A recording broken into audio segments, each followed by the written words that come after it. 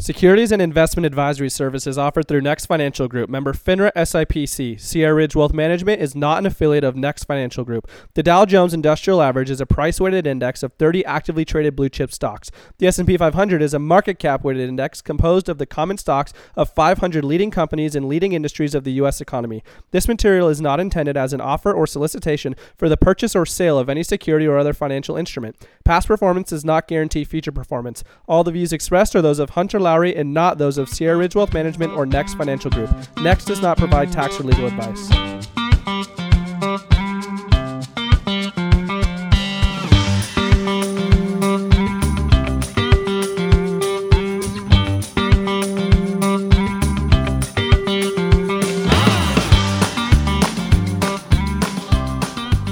Hey, what is up? It's Hunter Lowry here. Welcome back to the Wealth Accelerator podcast. So I'm a financial advisor here in Northern California, work out of Sacramento, but I live in Auburn, California, which is in between Sacramento and Lake Tahoe, basically.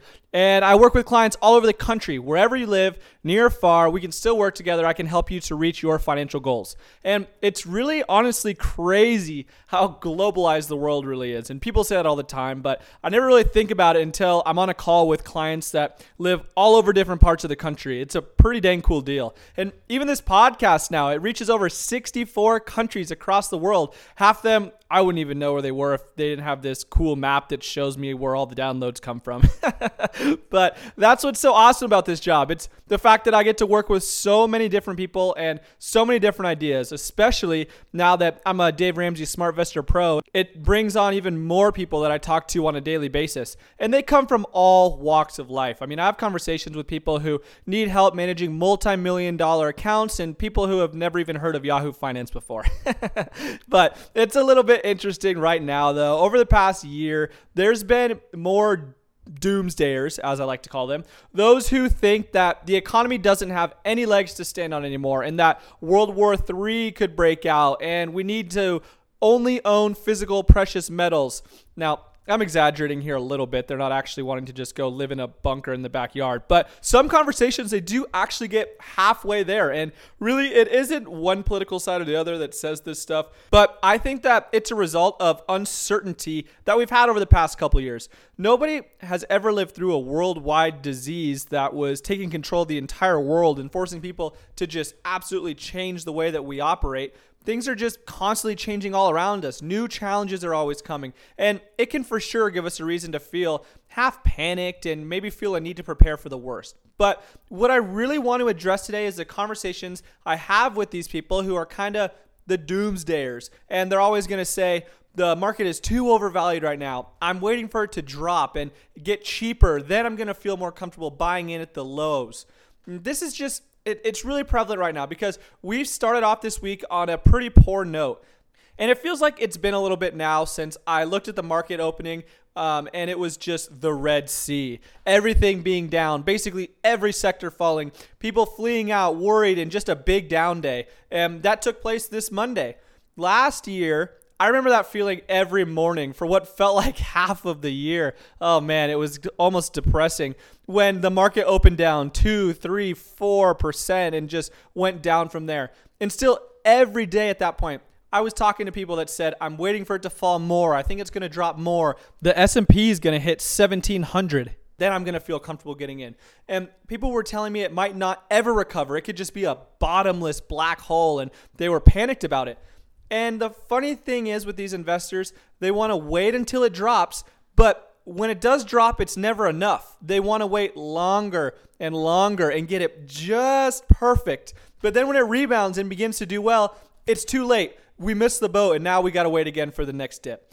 And it's just a funny thing how people behave with finances. And actually the same thing can just happen on the upside, trying to squeeze every last ounce of a return and not ever locking in a gain on a position, then it pulls back and you lose everything. But again, I want to focus on more of the doomsdayer again, just because I think we're going to have some more down days here going forward. And I think that most of the people who tell me and have been telling me, Hunter, I'm waiting for a dip, I'm waiting for a pullback, they still probably won't act. That person will always think that they can get in at a lower point, and then they just don't ever pull the trigger on it. And if you're wanting to invest to just make a short-term, quick return, I don't really think you should do it.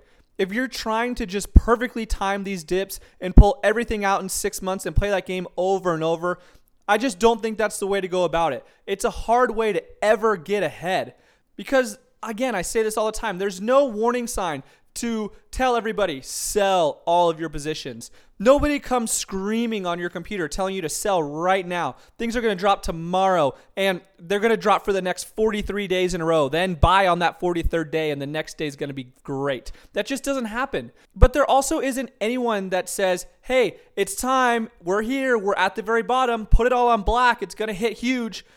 But for every single investor, hindsight's 20/20, right? we can all look back at the 6-month history of an investment that we've been watching and say, oh my gosh, I knew that was a bottom. I was going to buy in right there, right on the screen, that dip. I was going to buy right at the perfect time and I didn't do it. Dang it, I should have done it. I knew it the whole time.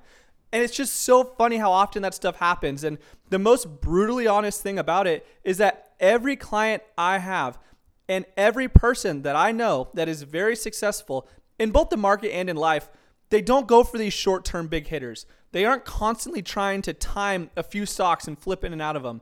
They understand what they want to accomplish, they have a vision, and they have a game plan on how to reach that vision. Nobody, at least nobody that I know, that is extremely successful tells me, yeah, Hunter, I really don't even know how this happened, man. I honestly was just kind of throwing money around, guessing at things, and somehow I woke up one day and one of my ideas hit big, and I've just killed it ever since. It just fell in my lap. There's no way. They all say, well, I started like this. I took these steps. I did research, and I knew that if I worked hard at it and stayed the course, it was going to work out for me.